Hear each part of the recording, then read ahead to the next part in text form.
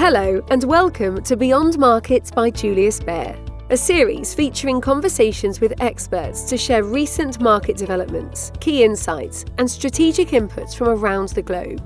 In each episode, we cut through the noise to bring practical advice and macro research on today's shifting economic and market landscape.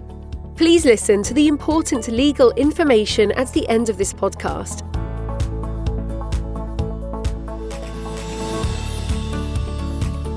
Hello and welcome to the Julius Baer Beyond Markets podcast, recording from the UK.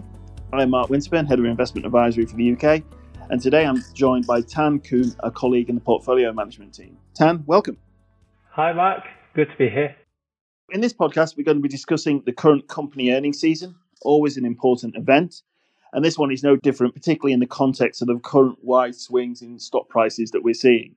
And when we look at this year's sell-off in equity markets, this has been disproportionately driven by sentiment. The policy response to the pandemic, both from central banks and governments 2 years ago, has been a significant tailwind to asset prices. However, now as central banks around the world, led by the US Federal Reserve, start unwinding this accommodation, we're seeing a consequent contraction in stock market valuation.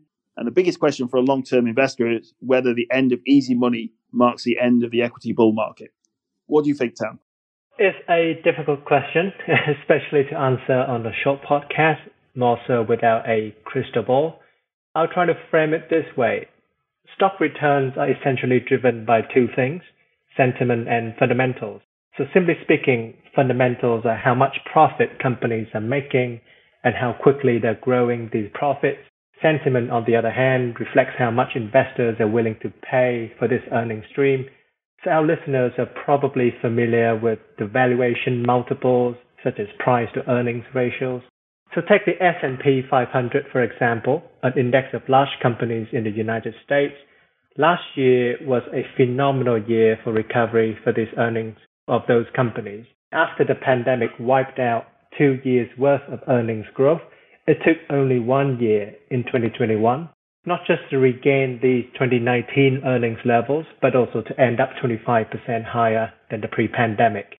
Now, much of that profit recovery was supported by fiscal stimulus, by vaccines, and the reopening, of course. Even so, the valuation multiple of the S&P 500 actually contracted in 2021. Investors knew the stimulus-driven earnings recovery would be short-lived. Fast forward to 2022, the hit to sentiment that you mentioned earlier has taken equity valuation back to the pre-pandemic level, even though these companies are still projected to grow their earnings by over 5% in the next 12 months. So, Thanh, what you're really saying is that sentiment is only a short-term driver of asset prices, but the proof is ultimately in the pudding, as long-term equity performance really depends on companies' ability to deliver profit growth, even at higher levels of interest rates. And if you put this another way, actually valuations are generally a bad market timing signal in the short term. We look at the correlation between the price earnings multiple and the subsequent 12-month price. It's a mere 0.1, so not correlated at all. However, this prediction power substantially increases for 10-year returns to 0.9, indicating that valuation really does matter for long-term returns. And therefore, it's important for long-term investors to focus on the earnings outlook of businesses. So, Thanh, what have we learned from the latest results season from the US? Exactly. First, let's look at the scores on the doors. So as of Friday, the 6th of May, about 89% of the S&P 500 market value have reported their results. Over 3/4 of these firms beat analyst estimates, and the size of their beat is closer to 7%. So a pretty healthy level compared to history. If I add what I've seen on European companies, the last general update I saw was that we're around half of European companies haven't reported. Europe tends to be a little bit behind. 67% are beaten on Q1 earnings and 76% on sales. The highest levels in at least 10 years are well above historical averages. So on balance, a pretty strong and solid result in Europe as well. But if we go, Thanh, beyond the basic statistics of beats and misses, what are the key themes that you're seeing during this earnings season? The first quarter was not a typical quarter in many ways. So we started the year on the back of a surge in COVID cases due to the Omicron variant. Then we had the Russia's invasion of Ukraine and then many sanctions that came after. If you're CEO of any company, it's been a pretty busy start to the year. In the US, Omicron was most severe in January, but then cases quickly fell off. we saw how this affected many companies in the healthcare sector, especially companies that produce medical supply, equipment, or technology, because hospitals were so busy with COVID patients.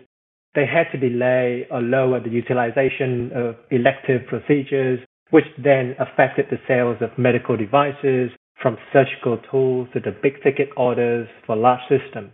Omicron was also affecting doctors and nurses, which then worsened the labor constraint in the healthcare services, and that in turn weighed on the sales of special drugs and therapies that require specialists to administer. However, on the bright side, as the Omicron wave receded in February, these companies saw hospital utilization normalize fairly quickly in April. A few diagnostics businesses enjoyed a surprise pickup in COVID testing sales, and companies that have bioprocessing capacity continue to see sustained demand beyond just vaccine manufacturing, mostly because of the higher research and development spending from pharmaceuticals and biotech firms. Yeah, so this is quite interesting because the results from the healthcare names are actually continue to be quite strong. If we sort of move on a little bit, we mentioned earlier about the fiscal stimulus from the pandemic. A lot of that has now run out at the end of last year. Many investment watchers are concerned about the consumer segment, especially with the recent high inflation. What's your read here? I think it's worth mentioning that from banks' earnings, the executives are still pretty positive on the consumer demand outlook, given the high level of excess savings still in the system. Having said that, we expect these large deposit balances to get eroded quite quickly, given inflation and higher borrowing costs. I think this was corroborated by consumer defensive companies, from your home and personal care to restaurants and retailers. The underlying demand remained fairly solid for the first quarter. Pricing was the main source of revenue growth, unsurprising given the consumer price inflation. But traffic and volume have definitely moderated, and we've also heard a degree of down trading as consumers opted for cheaper options or smaller order size at restaurants. On the other hand, I think product segments that target middle to high income consumers continue to do well, as inflation squeeze wasn't as bad for them compared to the lower income households. Margin was a resounding headwind here, and logistics is a headache. Companies struggle to find ways to mitigate higher costs, given especially because of labor constraints and raw material inflation. For some businesses with commodity input, they can hedge the prices to some extent, but a large portion of the cost base cannot be hedged, such as packaging, transportation, logistics. That's also an area where we saw record margins for some of these transportation companies, both in the air and sea segment.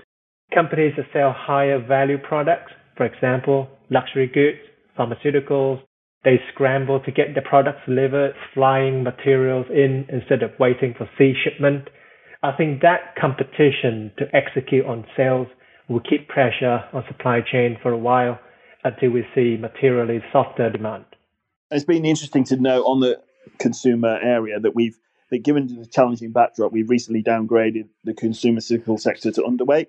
Over the last couple of years, the sector has definitely benefited from the pandemic outbreak as consumers shifted from services to goods, further amplified by the stimulus packages in the US that we've talked about. From the pandemic lows until November 2021, consumer cyclicals outperformed the broad market by over 25%. Going forward, we do now see a lot more headwinds for the sector. Excess savings are dwindling, while consumers are actually shifting from goods, especially big ticket items, to services. High oil prices, negative wage growth is also putting a dent on disposable income and demand for consumer goods. And actually, valuations, although they're partly reversed, consumer cyclicals are still trading significantly above their historical average based on 12-month forward price earnings ratios. So for us, they remain vulnerable to a further rise in bond yields. So that effectively is a basis for our decision to underweight the sector. Tan, that's on the consumer side. What about industrials and enterprises? The industrial companies face the same supply chain, labor and margin pressure because they pretty much rely on the same logistical infrastructure to move their goods and raw materials.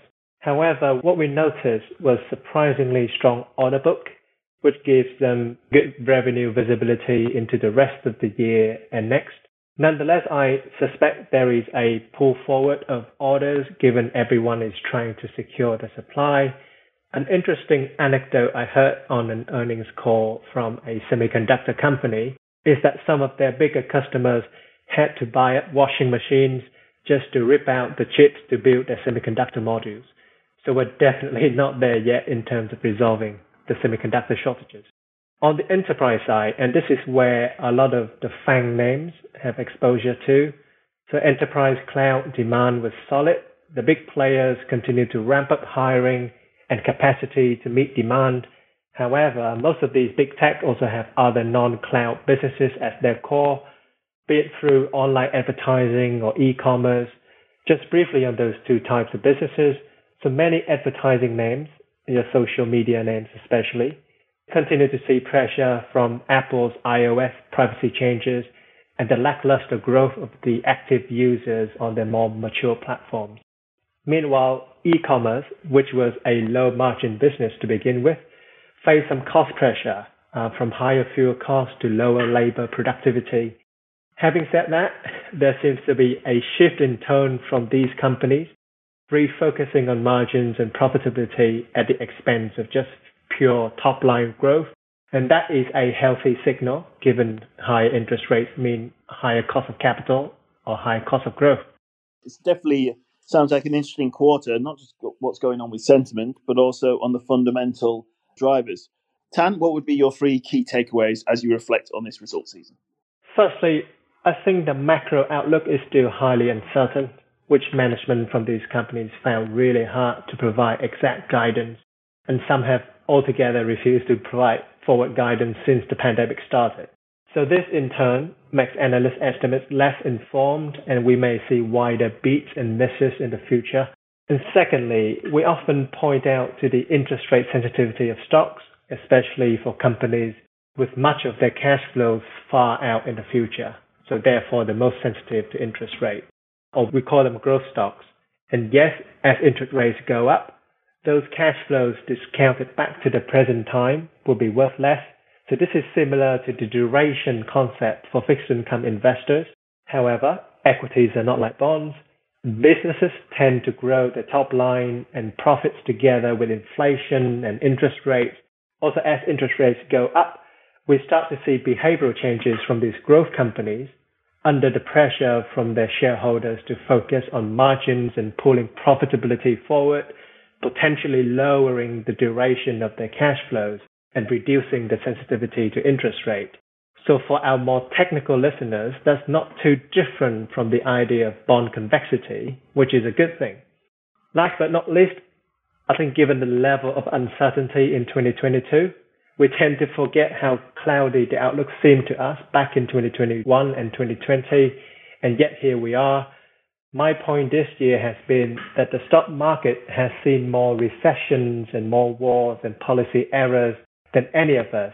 So we do believe in the resilience and ingenuity of businesses and communities to navigate these uncertain times.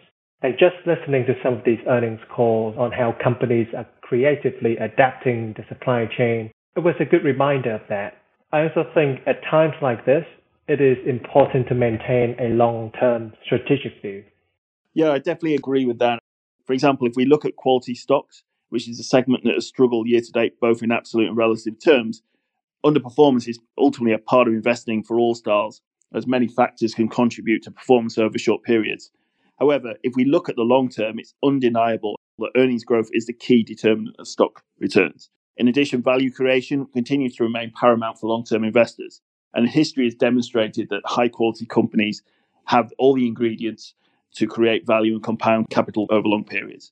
Therefore, they remain an important part of our portfolios and something that's unlikely to change for now. Thanks, Dan, for joining me on today's podcast. Hope our listeners have found the discussion interesting. Please join us at Julius Baer again soon, where we'll discuss the latest developments in markets, economics, and investments. Until then, all the best and goodbye. You have been listening to Beyond Markets by Julius Baer. If you like what you heard, subscribe to our show on Spotify, Apple Podcasts, or wherever you listen. To learn more about Julius Baer, our people, our latest thinking, visit us at www.juliusbaer.com. We will be back with a brand new episode soon. This is a podcast disclaimer. The information and opinions expressed in this podcast constitute marketing material and are not the result of independent financial or investment research. The podcast content is intended for information purposes only and does not constitute an offer, a recommendation, or an invitation by or on behalf of Julius Baer to buy or sell any securities, security-based derivatives, or other products, or to participate in any particular trading strategy in any jurisdiction. Julius Baer does not accept liability for any loss arising from the use of the podcast content. Please refer to www.juliusbaer.com/legal/podcasts for further important legal information.